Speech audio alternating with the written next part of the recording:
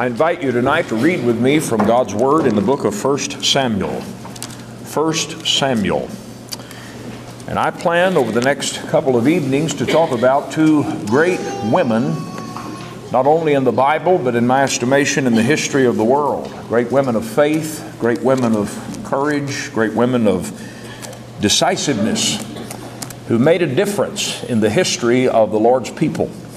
And tonight I want to talk about one of the greatest mothers who ever lived. And I want to read to you beginning in the first chapter of 1 Samuel, beginning in verse 19, where the scripture says, "They rose up in the morning early and worshiped before the Lord, and returned and came to their house to Ramah. And Elkanah knew Hannah his wife, and the Lord remembered her. Wherefore it came to pass, when the time was come, about after Hannah had conceived, that she bare a son, and called his name Samuel, saying, Because I have asked him of the Lord. And the man Elkanah and all his house went up to offer unto the Lord the yearly sacrifice and his vow. But Hannah went not up, for she said unto her husband, I will not go up until the child be weaned, and then I will bring him, that he may appear before the Lord, and there abide forever. And Elkanah her husband said unto her, Do what seemeth thee good, tarry until thou have weaned him, only the Lord establish his word. So the woman abode, and gave her son suck until she weaned him. And when she had weaned him, she took him up with her with 3 bullocks, and 1 ephah of flour, and a bottle of wine, and brought him unto the house of the Lord in Shiloh, and the child was young. For a little while tonight, I want to talk to you about a parent's promise. For anyone who thinks that God does not think highly of women, they need to take another look through the Bible, particularly the Old Testament, because God emphasizes in His holy book the role of women in the history of His people, and He places a great premium upon the faith of some great women. I think of women who had tremendous faith, and they made great decisions based upon that faith, who altered the history, the course of the nation of Israel, God's people, and ultimately affected our very redemption. I think of Jochebed a long time ago, who in faith hid the baby Moses because of that horrible edict that came down that those baby boys be thrown into the Nile River. And it was because that she took and she hid that goodly baby child and saved him from death, that providence brought him into the household of Pharaoh himself. And some 40 years later, he would make a great decision in his own life that later in his life would lead him to the height of being the leader of Israel out of Egyptian bondage, and ultimately the great lawgiver and prophet of Israel, the nation that God had promised unto Abraham so long before. I think of Ruth, and we'll talk about Ruth a little bit more tomorrow night, the Lord willing. And we think about, in this case, Hannah. And Hannah was as well a woman of great faith, and we see that in this decision that she made in her life. Now, Hannah, of course, had a very sad story. Hannah was barren. She could not have children. And it was a particularly blessed thing in that time for a woman to be able to bear children unto her husband. There was a great significance and spiritual significance even upon that among God's people. And Elkanah had married Hannah. She was not able to bear children unto him, but that didn't change the fact that Elkanah loved her, and he favored her. Now, polygamy was tolerated in that day, and don't read into that God ever really desired for His people to live in polygamous relationships, because that's not what God instituted in the beginning. We later read in the 19th chapter of Matthew that God allowed putting away, for example, under the time of Moses because of the hardness of men's hearts. And polygamy was for a time tolerated by God. And Elkanah entered into a polygamous marriage. He married another woman, and perhaps he married her for the purpose that she could bear children unto him. And I would doubt that these two women had a whole lot of interaction and communication from day to day. But every year the family would make the journey about 20 miles north from Jerusalem up to Shiloh, where the tabernacle was stationed at this time. And they would go up for this particular feast day, perhaps the Feast of Tabernacles, There were different feast days and different times that drew the people to the temple in great numbers, and Elkanah and his family would make the journey up here to Shiloh on this particular day of the year. And this would put these two women in contact with one another. And the Bible says that Elkanah's wife taunted Hannah. She provoked her because she was barren and unable to have children. Well, that greatly disturbed Hannah. And that's what we read here in this text. That Hannah was very, very bitter of soul. She was very, very emotionally moved and disturbed by this treatment that this other woman was heaping upon her. And not only that, the fact that she herself could not bear children under her beloved husband Elkanah. And so when they go to the tabernacle there at Shiloh, outside the tabernacle near the door, she decides that she is going to beg God to give her a baby. And she just falls down right there outside the tabernacle and begins to pray to God. And Eli, the priest, is sitting over here on a chair by the doorpost of the tabernacle, and he sees this. The Bible says that she's weeping sore. She's in great bitterness of soul.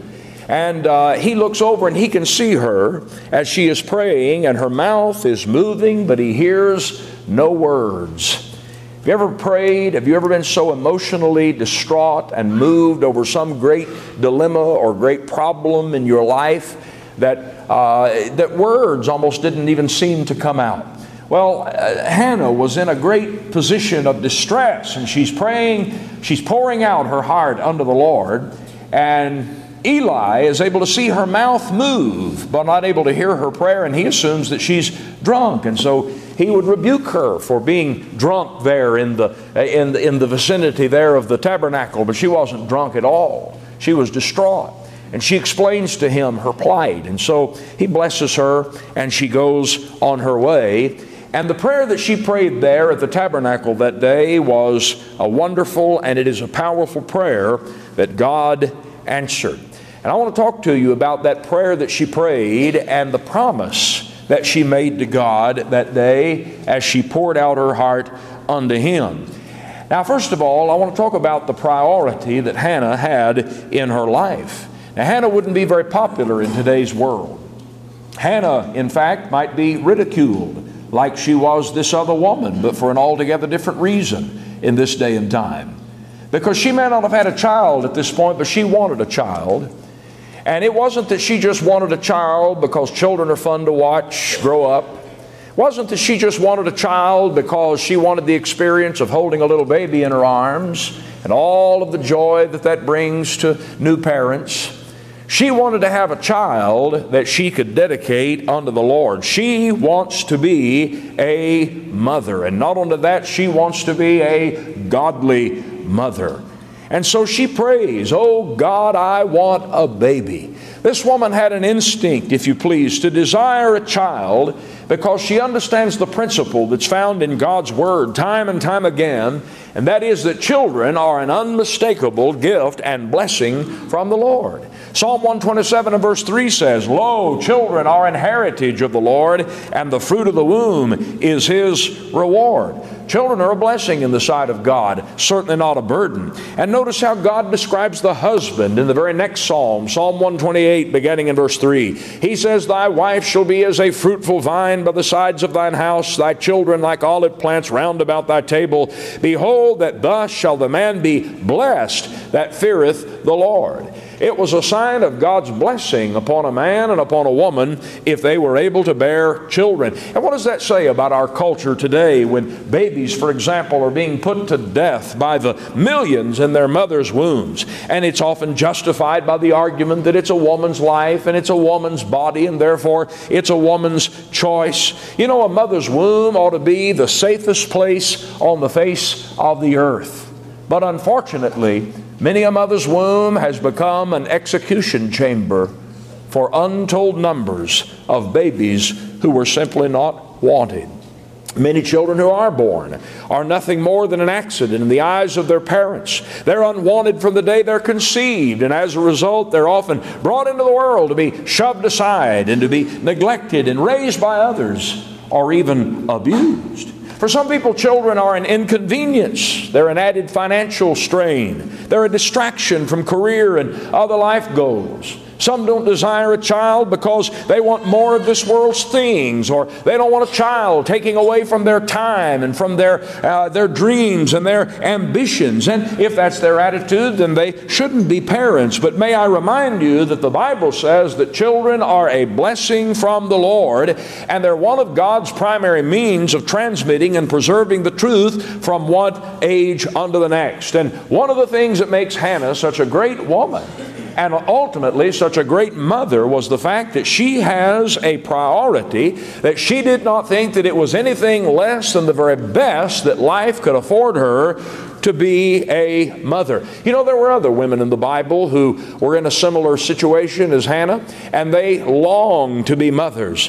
They besought the Lord to give them children. They begged God even for a child, and God heard their prayers, and God gave them children. And you know, there's a remarkable thing when you see all of those various episodes in the Old Testament, particularly, that when a woman was barren and begged the Lord for a child, and the Lord gave them that child was always seemingly very remarkable. And that child, in one way or another, changed the world. You think about Sarah, who was some 90 years old, and she was barren. But the Lord blessed her, and she had a son. And her son's name was, of course, Isaac.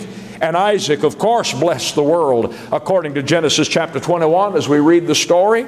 Rachel prayed, and she said, Lord, give me children or I die. And the Lord heard her prayer and gave her a son. His name was Joseph, one of the greatest men to ever live, and one of the greatest types of the Lord Jesus Christ in all of the Old Testament. Elizabeth later did not have a child, and her husband Zacharias, and she prayed, and God gave her a child. And his name was John the Baptist, who became the forerunner of the Lord Jesus Christ, and of whom Jesus said no greater had ever been born of woman. And here we come to Hannah, a woman who desperately wants a son, and God gives her a son, little Samuel, who was the greatest and most influential man to live in the Old Testament between Moses and King David, for a fact. Children are a blessing of the Lord. And God blesses those who desire to have children to raise for Him. Have you ever thought about what a difference we would see in our world tonight if every child brought into this world were the result of prayer? If every child brought into this world were given back to God in prayer? What would the world have been like had there been no Isaac? Had there been no Joseph? Had there been no John? Hannah's a marvelous mother because she wants to be a mother. She wants to have a child. And sometimes you hear women and they'll say, someone will ask them, well, what do you do? And they'll say, well, I'm a so-and-so and so-and-so and so-and-so and so-and-so. And oftentimes that's very impressive. I know a lot of women that they're so-and-sos and so-and-so, and they're very good at what they do, and they've made their mark in the business world or in the classroom or wherever it might be. And if they can do that, and if they can raise a family for the Lord Jesus Christ, that's wonderful. But then you turn around to some woman over here and you say, and what do you do? And she says, well, I'm just a housewife, or I'm just a mother. Just a housewife. Just a mother. Folks, there's no greater calling that you can have in life as a Christian woman than to raise a child for the Lord Jesus Christ. And if you can be a so-and-so and so-and-so and so-and-so and still raise children for the Lord Jesus Christ, more power to you. But I'm going to tell you, your number one responsibility in this life, and this is not a demeaning thing to say, it is not a degrading thing to say, God values you as a woman, God values you as a wife and as a mother. One of the most impactful and influential and powerful things you can do in all of the world is to raise a child to know the Lord Jesus Christ. Hannah wanted a baby.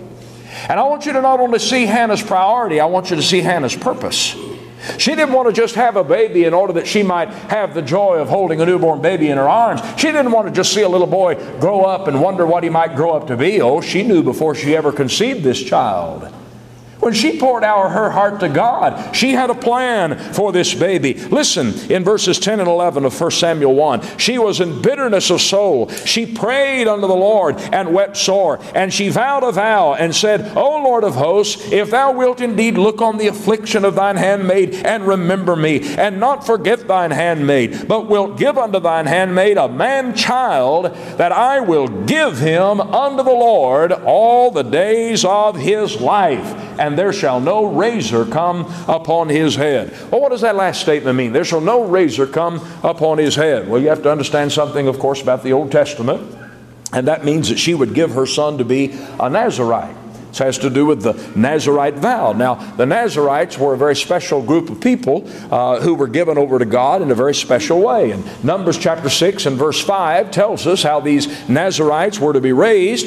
There Moses says, all the days of the vow of his separation, there shall no razor come upon his head until the days be fulfilled, in the which he separateth himself unto the Lord. He shall be holy, and shall let the locks of the hair of his head grow. Now here's a very special situation. It is an exception. By nature, a man's hair is to be short, a woman's hair is to be long. But in this particular case, in that culture, in that dispensation of time, this Nazarite vow, this was marked by the growing of their hair, and it was a sign that this person had been set apart to be holy unto God. And that's what Hannah is in essence praying. She is saying, God, I want to have a holy child. I want a child that is separated unto you. She's asking for a child as a gift from the Lord, which they are. And realizing that that child came from the Lord, she purposed in her prayer that she would turn right around and give that child back unto the Lord.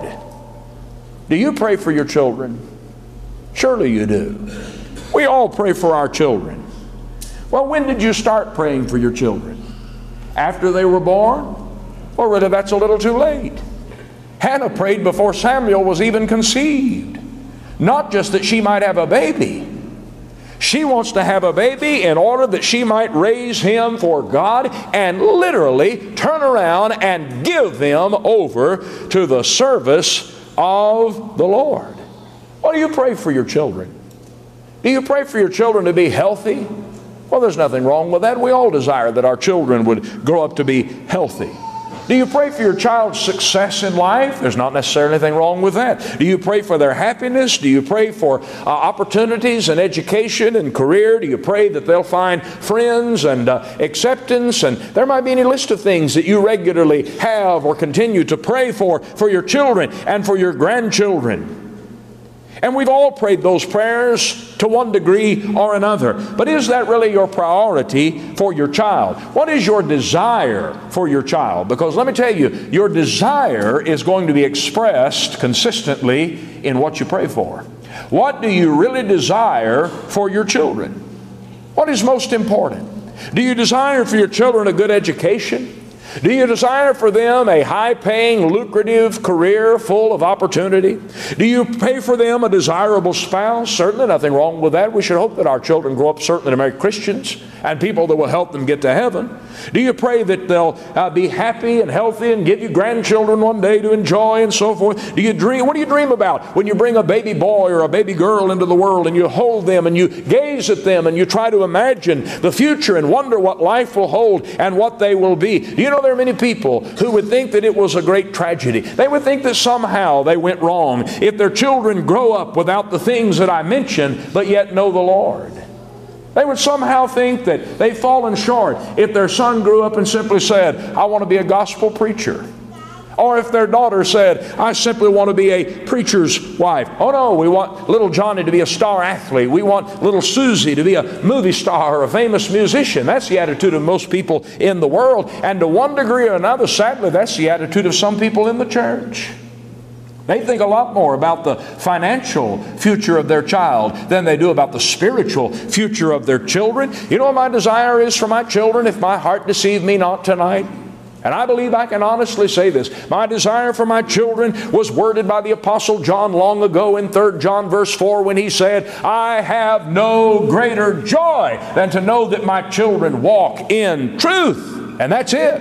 I have no greater joy than to know that my children walk in truth. And I'm not nearly as concerned with them being poor in material things as I am them being poor in spiritual things. I have prayed many prayers throughout their life that they will grow up to know the Lord, that they will always serve Him all the days of their life. I think that's what a parent should pray for. I think that's what a parent should promise unto the Lord. God has given me this child. They are a gift from the Lord. They are a solemn and sacred responsibility, and I have an obligation to the Lord to do everything within my power to take this child and to dedicate them unto the service of the Lord and the service of His kingdom. It's a sad thing to me when I see Christian parents who are obviously more wrapped up and more worried about whether their kids succeed in the classroom or on the ball field. That's the big one today, on the ball field, rather than whether they succeed in the eyes of the Lord. There's a brother down in the South, not far from where I live. I was holding a meeting in his home congregation a few years ago. He raised 5 children. One afternoon we were driving through the countryside on our way to a meal appointment, and we were talking about the challenges that young parents face in today's world. We were talking about how difficult it seems to be to shelter our children from so many of the temptations and the evil influences of the world. And he said, I had 5 kids that really didn't give me much trouble. He said, I was very blessed. My children were always pretty easy to raise. He said, I had one rule in my house. He said, one steadfast rule, and that was a curfew. He said, and it was kind of a strict curfew. I mean, it was an early curfew. And most kids, of course, wouldn't like that. But he said, I set that curfew fairly early, and my children knew that when it came to that curfew, I meant business. And he said, I couldn't go to sleep until I knew that all of my children had kept that curfew and were in my house. He said, Friday night, whenever the time would come, when other kids were out with who knows what, involved in whatever, he said, it was a wonderful sound to me to hear the door open and close 1, 2, 3, 4, 5 times, and to know that all of my children were safe and sound under my roof where they ought to be. And he said, I could go to sleep. And then he said, and this was very moving to me, he said, you know now what the greatest and sweetest sound to my ears is? On the Lord's Day at 10:30 in the morning, when I hear the door close at the back of the church building for the last time, and I turn around and I see all 5 of my children sitting in the house of God. Now, I will tell you, that didn't happen by accident. That didn't happen by itself. That happened because there was a Christian father and a Christian mother who took their responsibility seriously. It happened because there was a Christian father and a Christian mother who had the priority when they had children and raised their children to raise their children for God. And as a result, the church was their life, and the church is their life yet today. Does that describe your family? Does that describe your children? Rather than praying for your children to be rich, rather than praying for them to be successful, let me give you a prayer to pray for your children, and it's right out of the Word of God. In fact, if you ever struggle with what to pray for, if you're on praying terms with God, I don't think you can do any better than to simply pray a Bible prayer. And let me read you a prayer of the Apostle Paul over in Ephesians chapter 3. Now here, Paul was praying for spiritual children, so to speak. It was a prayer he offered for the church. But I want you to listen to this, and I want you to see if this isn't a wonderful prayer to pray for your children. Listen, beginning in verse 14. For this cause I bow my knees unto the Father of our Lord Jesus Christ, of whom the whole family in heaven and earth is named, that He would grant you, according to the riches of His glory, to be strengthened with might by His Spirit in the inner man, that Christ may dwell in your hearts by faith, that ye being rooted and grounded in love may be able to comprehend with all saints what is the breadth and length and depth and height, and to know the love of Christ which passeth knowledge, that ye might be filled with all the fullness of God. Now unto Him that is able to do exceeding abundantly above all that we ask or think, according to the power that worketh within us. Isn't that a wonderful thing to pray for your children? That they might know the Lord, They might be strengthened in the things that count and the things that matter. Hannah had a purpose, and her purpose was, God, I want a child that will serve you. And listen, she wasn't just making a promise to the Lord in order to get a child. She kept her promise. Little Samuel is born. Little Samuel. And she tells Elkanah the first time that the sacrifice comes around and they're to make the journey to Shiloh, she says, I'll not go this time. She was going to attend to her responsibility and her duty as a mother to this new little boy. And she says, when he is weaned, which back in that time probably would have been about 3 years old, she said, when he is weaned, I will take him to Shiloh.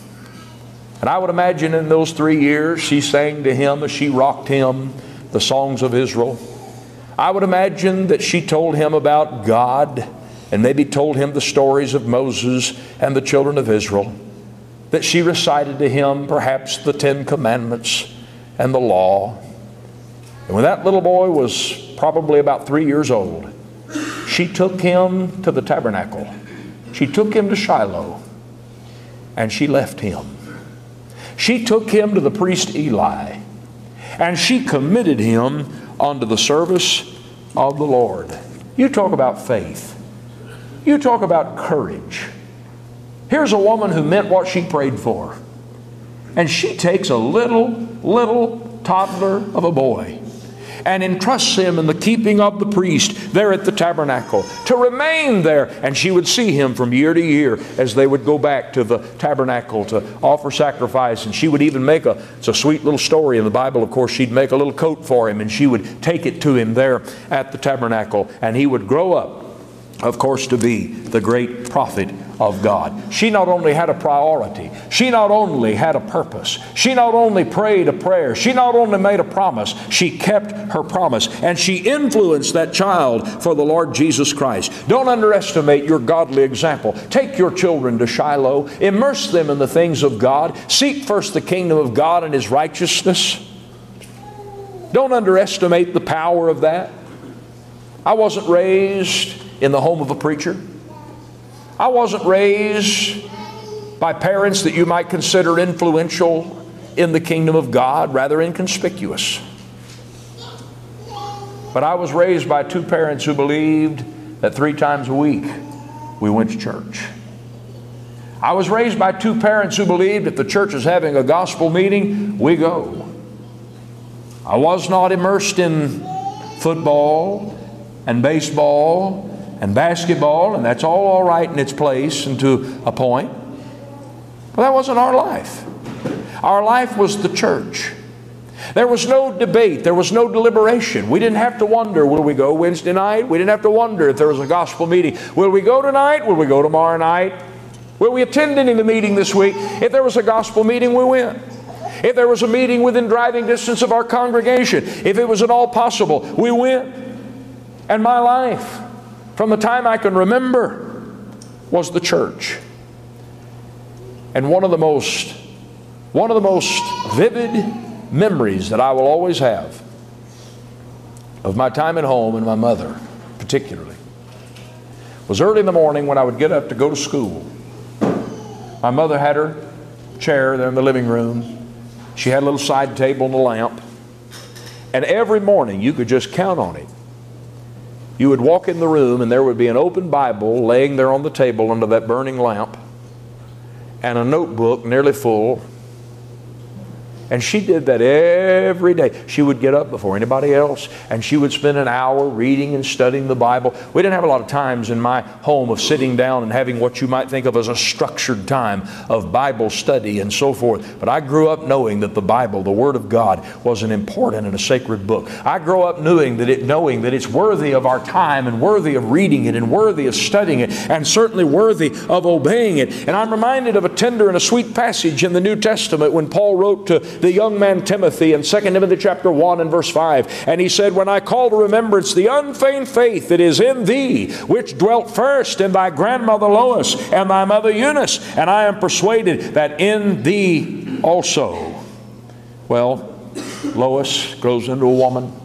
She gets married, and she has a little baby girl. She names her Eunice. She holds her and she rocks her, probably sang lullabies to her. And I'd like to think that she whispered in his ear, or whispered in her ear rather, in those formative years, God loves you. That she sang to him the songs of God's people. And years later, Lois, she would grow into a woman, and she would fall in love, and she would get married, and she would have a baby, and she would name that little bouncing baby boy Timothy. And just as her own mother had done, she would swaddle him, and she would rock him, and she would whisper in his ear, Jesus loves you, Timothy. And now Paul says, the unfeigned faith that is in thee was in your mother, it was in your grandmother. A father has a powerful influence on a child, but a mother makes such a deep, deep impression and shapes and molds that child. Hannah was persistent. She persuaded that little boy Samuel. She dedicated him unto the Lord. And listen, she changed the course of history. There's nothing greater than to raise a baby for Jesus Christ and for His kingdom. I want to close tonight with two true stories. Nancy Hanks was a woman who arose out of a dark and troubled life. She lived a humble and in many ways a very difficult life, but she was a woman of deep faith. For many years she was illiterate, and it said that she learned to read by reading the Bible. She was married and she had a son. When he was just a boy, Nancy died. At just 9 years of age, that little boy helped his father build his mother's coffin by whittling the pegs that held the wooden planks together. Some 50 years later, when he was the President of the United States, Abraham Lincoln recalled the prayers that he'd heard a mother pray. And he said, all I am or ever hope to be, I owe to my angel mother. You've probably heard that story. You've certainly heard that quotation. But there was another young man who lived about 100 years later, and he had a very different story. This boy also had a mother. She was a mean, cruel, dominating woman, a selfish woman. She had no time or love for anyone else but herself. She was married 3 times. It's said that her second husband divorced her because she abused him. This little boy, when he was a child, never experienced love. He never experienced discipline. He was neglected. He was shoved around. He was overlooked.